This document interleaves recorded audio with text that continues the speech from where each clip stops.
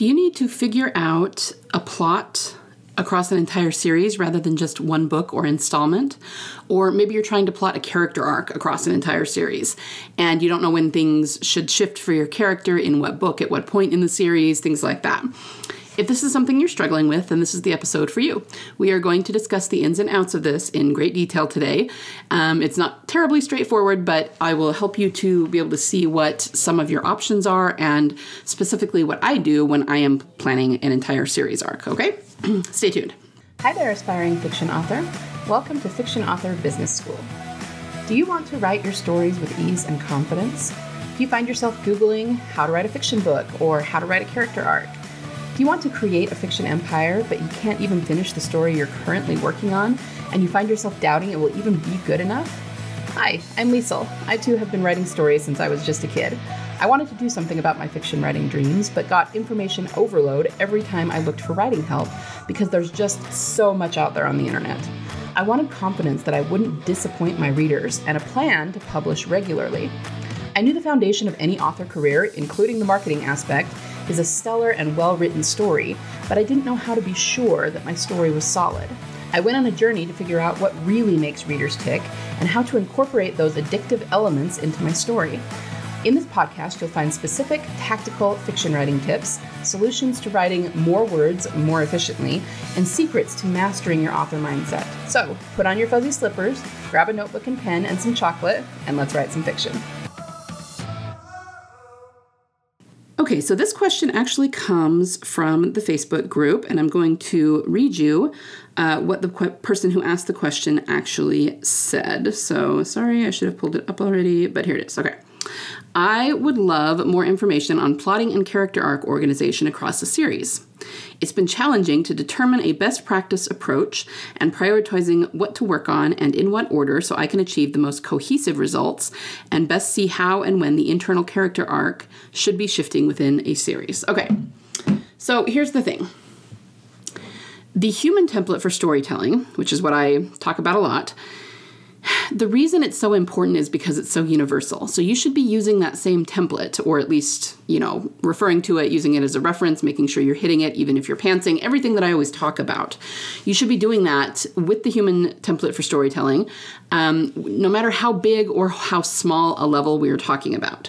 So I would do it if you're writing a scene. I've talked about using the 10 plot points to plot your scene. I sometimes do it for aspects within a scene. Like I might plot a conversation. I might plot an argument. I might, anything small like that, right? But then you can take it up to bigger levels than that. You can use it to plot your magic system and how it's revealed in your series. You can use it to plot an entire book, and yes, you can use it to plot an entire series. So that's just a really long-winded way of saying that you should be using the same things to plot your series as you are to plot your book, all right? You want to follow the same basic process. Now, because it is a series, naturally there are probably going to be some tweaks you need to make. It's going to be a little bit different than doing a book because it's much bigger. You've got multiple installments. Of course, it's not going to be exactly the same, but it's going to be very similar. And it's just going to depend on what kind of story you're telling and what kind of series you're writing. Okay, so for example, what if we're talking about chronological series versus standalone books in a series?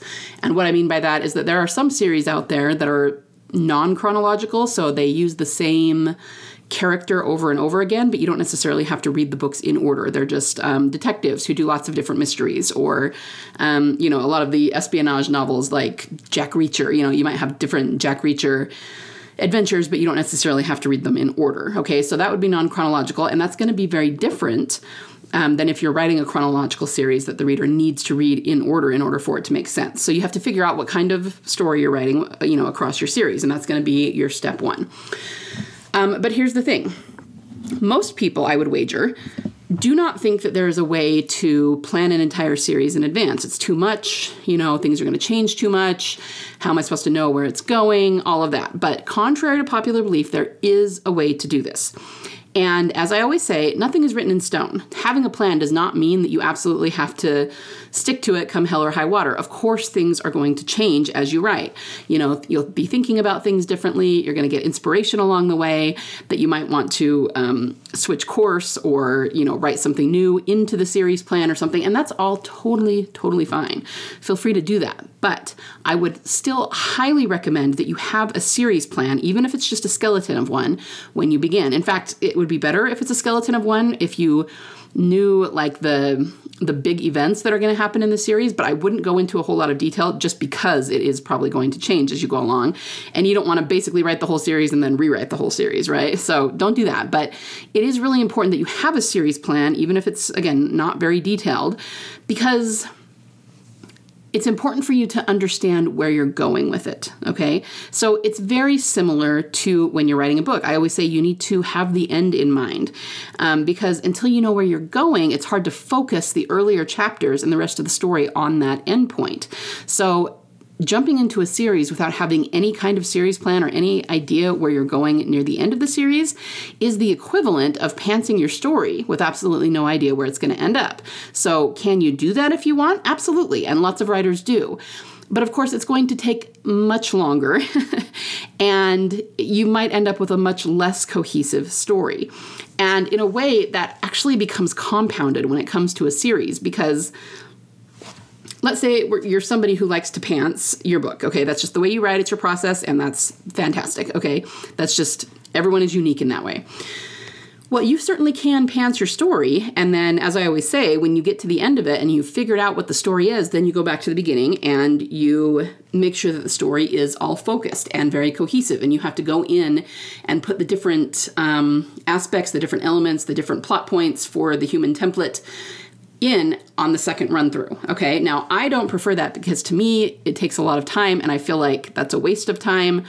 I'm not saying it is for you. For some people, that's just their process and they wouldn't consider it a waste of time. But for me and my personality, I can't stand the idea of wasting that much time and then having to go through a second time when I can just plan it in advance and get it right the first time for the most part.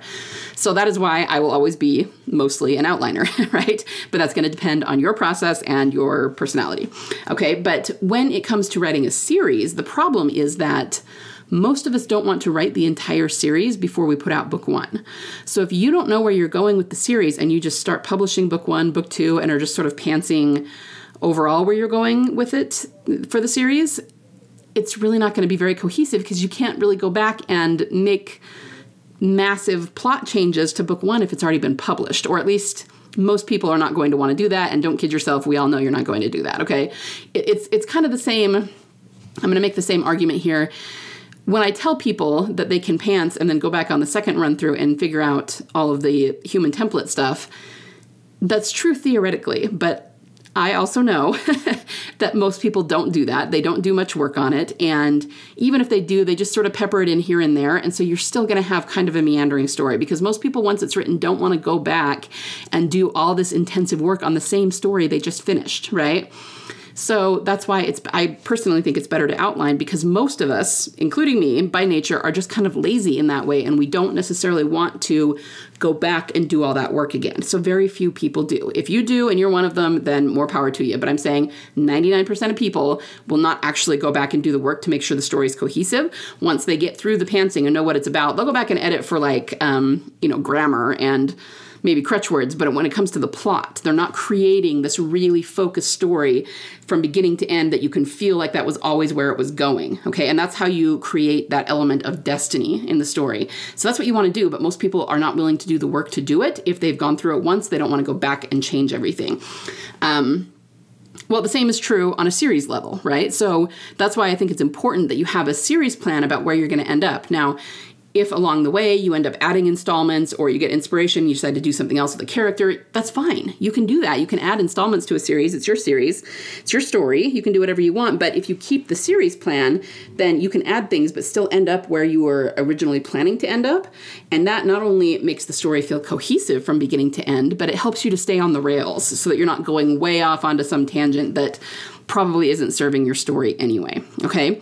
So, let's come back to what I was saying. There's definitely a way to do this. There's a way to plan your story in advance and, as a series.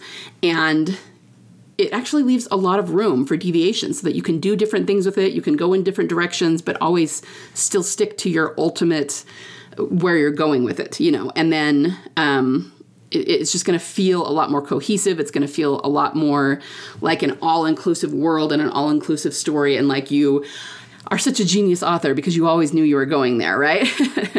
And honestly, guys, in all seriousness, you can always do whatever you want. So you can take this advice or leave it. It's completely up to you what your process is. But if you truly want to become very, very skilled at fiction writing, you've got to start understanding the human template for storytelling and using it and taking it into account and planning your writing at least to some extent. Okay, that's true of your writing on a single book level, and it is also true on a full series level. Okay, so I'm sure your next question is, okay, but how do I do that? Well, I'm not going to talk in great detail about the internal arc here, but don't worry, I'm going to talk about the plot points here, and then you can apply the same thing to the internal arc, okay? So, as I said, you should be using the human template for storytelling to plan your series. So on the most basic level, when it comes to the plot, what I always use are my 10 plot points. The PDF, if you don't have it, is called 10 plot thickening points for a page turning story. And I will make sure to link that up in the show notes. So if you don't have it, you can download it. It's free. Basically, what you're going to be wanting to look at are the climactic points in each installment of your series. Why? Because the climactic moment is when everything changes.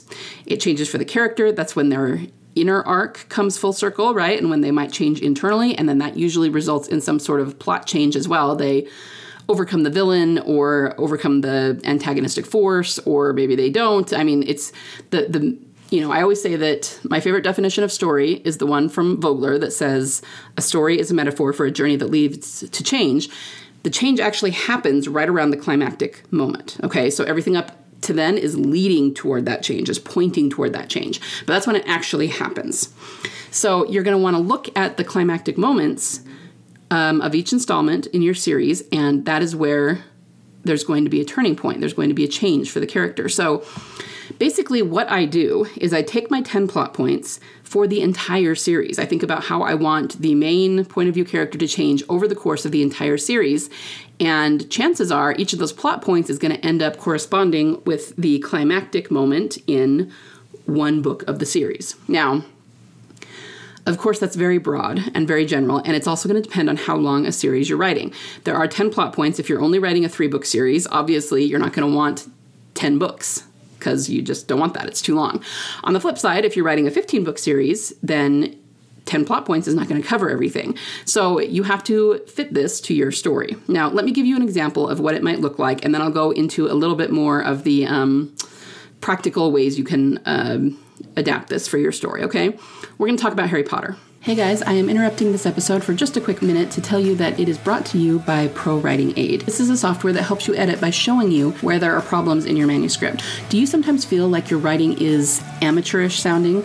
Like no matter how much you edit or how good your grammar is, it still feels just more trite than your favorite author who is already published and widely read? Well, I can tell you that if you have this problem, the amateur sound of your writing comes from using too much passive voice. And that is just one of the things that Pro Writing Aid can help with. It shows you where you have grammar mistakes, typos, and yes, it does show you where passive voice is so that you can fix it. And I promise you that as soon as you get rid of that passive voice, the amateurish feel of your writing will go away as well. So if that's something that your writing could benefit from, go to bit.ly/ProWrite1. They have 3 different tiers of payment plans. You can pay by the month, by the year, or you can do one lifetime payment so that you never have to pay for it again. So there's something for every budget. Never worry about your writing sounding amateurish again. Go to bit.ly/ProWrite1 and check out Pro Writing Aid. The first thing I'll say is that the first 3 plot points, which is the world before, the intro of the conflict, and then the call to adventure, they are out of necessity probably all going to happen in book 1. And that is simply because book 1 of the series what happens in book 1 is introducing the audience not only to book 1, but to the entire series at large. So just out of necessity, those two are going to overlap and kind of be the same. So we're going to use Harry Potter as an example because this is actually a really good example of a series arc. the first book, we have The World Before, which was Harry before he knew he was a wizard and was living with the Dursleys, right? I always say that the intro of the conflict introduces that there's something going on here, but it doesn't necessarily change the main character's world yet, okay? So the intro of the conflict for Harry would have been when he starts receiving letters from Hogwarts. It doesn't change his world in a big way at that moment because he has no idea what they are. He knows that something's going on. Someone's trying to send him a letter, and, his aunt and uncle don't want him to get it, but nothing really changes for him. He's still at the mercy of his aunt and uncle. He's still living there, and nothing has really rocked his world yet. He just knows something weird is going on. The call to action then is going to be when he actually finds out about Hogwarts, and that does change his world. Not only is he not living with his aunt and uncle anymore, but he has learned that he is a wizard. I mean, that really rocks his reality. Okay, so those are going to be your first 3 points, and they're going to be the same for the first book and also for the series at large. From there, I would say that J.K. Rowling, whether she was doing it consciously or not, did a pretty good job of making sure that the climactic moments in each of the books of her series did kind of line up with these plot points. She was telling a story based on the human template. And again, I'm not saying that she did or didn't do it on purpose. Some people are natural storytellers and can do that without much planning. And I certainly don't think she calls it that because that's my term that I use. But even so, her storytelling does match up with this kind of arc, right? So at the end of Harry Potter 1, The Sorcerer's Stone, we end with Harry having faced off against Voldemort, but only as a spirit, right? It wasn't a real face-off. It was more Quirrell, and it was kind of the ghost of Voldemort in, kind of a phantasmic form. And what really jumps out at me is that at the end of it, Harry asks, have we defeated Voldemort for good? Is he gone for good? And Dumbledore very gently tells him, well, unfortunately, even without the Sorcerer's Stone, there are ways in which he can return. So to me, that is very indicative of the call to adventure, because now Harry is in this world and we know that Voldemort is out there and can return, and Harry's going to have all these adventures. But at the end of book 1, in terms of the series arc, I still feel like we're at that call to adventure moment, okay? By Dumbledore saying that, he's saying, okay, Harry, let's get on this roller coaster because Dumbledore's out there and it's going to happen eventually. But for right now, we're just getting into things, okay? So the next plot point after that is the early story escalation, which just means things escalate, things get more dangerous. When you're planning your book, this usually looks like things getting complicated, the tension is rising, suspense, things like that. The character is learning new things, but remember that the first half of the story, the character is always reacting to what's going on, and the turning point comes when the character goes from reaction to action. So for the early story escalation, they're still reacting to things. So let's look at Harry Potter 2 and 3. In the second one, we get another face down with Voldemort, only it's Tom Riddle in diary format, right? And again, this is something that just happens to Harry. Yeah, I mean, there are definitely things that he purposely goes after, like looking for the Chamber of Secrets and trying to figure out who the heir is. But in general, this is just something that's happening to him. He didn't ask for it, right? And he just has to react to it when he ends up in the Chamber of Secrets, when Ginny ends up down there, and he ends up having to fight this version of Voldemort. So I would call that an early story escalation in terms of the entire plot arc. I would say the same thing about book 3. We're learning new things, that Sirius was not the bad guy Harry thought he was, that this is actually his godfather. We're learning truths about what happened back when Harry's parents were killed, about who... I'm blanking on the real name of Ron's rat, but the guy who was posing as Ron's rat for a long time, all of that stuff. It's not really changing Harry's world all that much. He's still going to school. Voldemort is still out there. In terms of the big 1,000-foot view, nothing has really changed. He's just learning things. He is having some, certainly there's some emotional reactions going on to that. And he is learning and changing and growing as a character. But overall, at the end of book 3, he's still coming back to Hogwarts next year. Nothing's really changed. And we're just moving forward. Okay, so both of those, I would say book 2 and book 3 both count as early story escalations. Okay, we have not hit the turning point for Harry in the series yet. I would argue that the turning point comes at book 4. Because what happens at the end of book 4? Voldemort comes back in the flesh, and there is a murder, and there is a human sacrifice, and Harry is literally tied up, and they cut him, and it's very dark and very, very traumatic, right? But the difference here is that up until now, Voldemort was just this nebulous presence that was out there somewhere. And so Harry was very much reacting to what was happening around him. But after this, Voldemort is back, and this is a full-on war at this point, okay? So you can see how that is the turning point in the series, because everything changes right there. And then going forward, suddenly Harry, we hear him saying things like, I want to fight. I want to create an army. If there's going to be a war, I'm there. I'm front and center. I'm going to be on the front lines, okay? So you can see that he's gone from reaction and just sort of letting things act upon him and around him to being very preemptive in what he's trying to do, actually creating action plans, right? Okay, that is very much what happens in a single book, and you can see it happening in the Harry Potter series at large, okay? So I would argue that the end of book 4 is the turning point, the midpoint. So the next plot point we have in the 10 plot points is the late story escalation. Now remember that the late story escalation, it mostly just needs to be a lot bigger than the early story escalation. Very often this is where we get something tragic happening, like a death of a good guy, you know. But it can also be losing a war, having someone be betrayed, having something else tragic happen. It doesn't have to be a death, maybe the loss of a relationship or the loss of a family in more of an emotional context. You know, it can be just about anything, and it's going to depend on the genre that you're writing. It's going to look different for different genres. So what happens in the end of Harry Potter 5 and 6? I'm going to argue that both of those count as late story escalations because both of them end in a really, really tragic death for Harry. Okay, first there's Sirius and then there's Dumbledore, and both of those things affect him deeply and change who he is moving forward and change the way he's going to approach facing down with Voldemort in the end, right? So I would call both of those late story escalations just because of what happens there and the gravity of it. So then we get to the final few plot points, and much like I said at the beginning that the first 3 plot points are kind of out of necessity going to happen all in the first book, I would say it doesn't 100% have to be, but 9 times out of 10, the last 3 or 4 plot points are probably all going to happen in the final book. And that is because your final book is going to be the climactic moment of your entire series.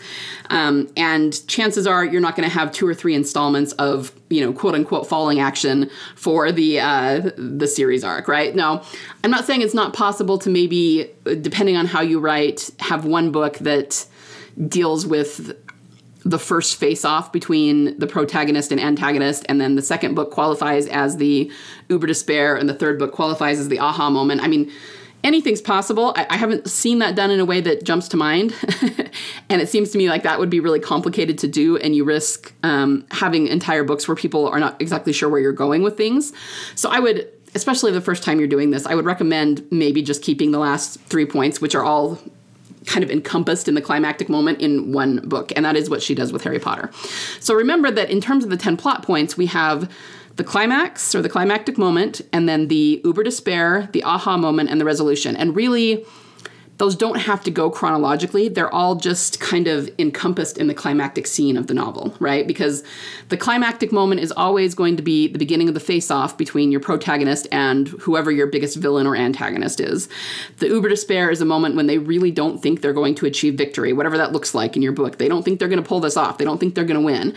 But then something happens and they have an aha moment, a light bulb moment, that makes them realize not only that they will win, but it tells them how they're going to win.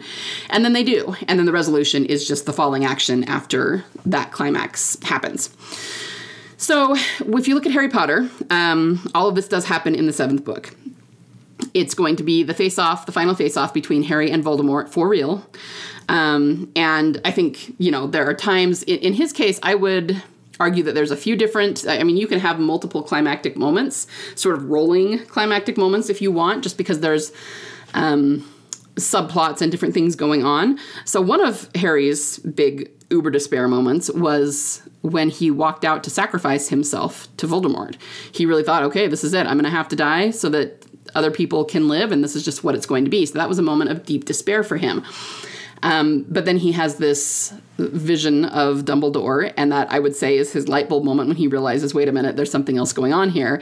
This had to happen this way, but maybe this is not the end of the line. But then, of course, when he goes back, he also physically faces off with Voldemort. So the point is that all of those last 4 points are in Harry Potter 7, and I'm not going to try to be super specific about where they are because everyone's probably going to find them a little bit differently. But, it's a very beloved story and there's a lot going on in that 7th book. But the point is, you can see the human template in the entire series arc of Harry Potter. And whether J.K. Rowling purposely planned it that way or not, the fact remains her story does fit into that arc. Okay, and that is why, one of the many reasons why it resonated so deeply with audiences. So that is what you're trying to do. You're basically just taking the same thing that you would use to plan a single book and planning an entire series using it. Now, I said I wasn't going to go into great detail about the internal arc, and that is because it depends on what exactly you're using to plan your internal arc. It's going to be a little different for everyone. But you would do the same thing. You would figure out what your internal arc is, and then you can break it up based on the change the characters go through, the climactic moment of each book. But here's the thing. I already said that depending on how long your series is, you might not want to keep every plot point in line with the climactic moment of an installment, because maybe you don't want to write that many installments, and that's fine. So here's where I'm going to give you a little bit of a caution. I always say you shouldn't use the 10 plot points to first come up with your story. And the reason for that is that you're more likely to write to a cliche or to you shouldn't try to force your story into those plot points, because it's too easy to make it feel contrived when you do that. I would rather you come up with the plot of your story and then compare it to the plot points to see if there's anything you're missing. So the same is going to be true of creating an arc for your entire series. Because it would be difficult, as I said, to try and force your story into X amount of installments if your story just really isn't shaped that way, right? So it would be better, I'm going to tell you right now, the best thing you can do, and what I do, is figure out what the plot of your story is. Figure out what the internal and the external is for your entire series. Then after that, you can figure out how you want to break it up. So if you're only writing a 3 or 4 book series, you might have 1 or 2 plot points per book, and that's fine. If you're writing a longer series, like a 15-book series, then you might have multiple escalations. Actually, Harry Potter did, right? It had what I would consider to be 2 early story escalations and 2 late story escalations throughout the course of the series. And that's just 100% going to depend on you and what your series is about and how many installments you have. The great thing about using this template is that you might find that you have a lot more installments than you first realized. Maybe you think you only have enough to fill 3 books and it's going to be a trilogy, but once you start going through this and looking at the 10 plot points and thinking, okay, how could I incorporate that? Suddenly you've got a lot more material and you're going, oh, no, actually, you know what? I think this is a 5-book series. Oh, wait, you know what? It might be a 7-book series. So the plot points can help you with that. And again, it's the same thing with the internal arc. Do the exact same thing. Figure out what your overall internal arc is and then decide how you're going to break it up by installments. And that is how you plan an entire series arc. So again, keep it to the bare bones. I don't want you writing so much detail into the outline of every single book, because by the time you get to book 7 out of 7, it's probably going to look a lot different than what you originally planned. And that's perfectly okay. In fact, it should be that way, because that's what inspiration does for us, and, writing as we go. But if you have the basic plan, you say, okay, I know that this character is going to change in X, Y, and Z ways, and that's what I'm headed toward. And in the very last book, he's going to face off against his nemesis, and he's going to win. At least that way, you have a structure for your series, and you know what you're headed toward. And even if you add an installment there or decide to add in this little subplot here, you're still going to know where it's headed, so you will still be able to stay on the rails and have a really cohesive story that feels like when you started it, you knew exactly where you're going to end up, and then, like I said, it gives you the feel of destiny. Okay? So that's how I would go about doing it. That's how I go about doing it. And of course, you can use any story structure system you want to help fill things in or take you in new directions if that's something you need. But I think the most important thing is to know where you're starting and where you're ending, and then use any kind of plot point to just keep you on course, because we all know that it's very easy to get off course, to go off the rails, to go off on a tangent. And so at any given point, you can say, okay, I'm kind of going off on this tangent. Is this going to get me to where I need to go in the end? Yes or no? If the answer is no, then maybe consider cutting that, Is it serving the overall arc of the story? If no, then maybe it was a fun tangent, but it doesn't need to be in the book in the end, okay? But I also always like to say that if you have something that you really love and are really passionate about and it doesn't really fit into the overall arc that you originally planned, there are plenty of ways to make it fit without making it contrived. And what I mean is you can use the plot points and say, okay, how can I incorporate this so that it does relate to the overall story arc? And anything... Because I'm not a big fan of cutting your darlings. If they have absolutely nothing to do with where you're going, then of course they need to be cut. But if you have a scene that you're really passionate about, I'm much more of the thought that you can work that in. You can find a way to make it relate to the rest of the story so that you can keep it. Because if it's something that you have passion for, then it's something your reader will have passion for too. And I would rather you found a way to incorporate it so that you can keep it rather than just cutting it. But that's also a kind of a discussion for another time. So I hope this is helpful and that anyone who's struggling with how to plan a series arc will find this helpful. Once again, you can get that PDF, the 10 plot thickening events for a page-turning story at, it's at bit.ly/10plot, but I will link it up in the show notes so you can click on it.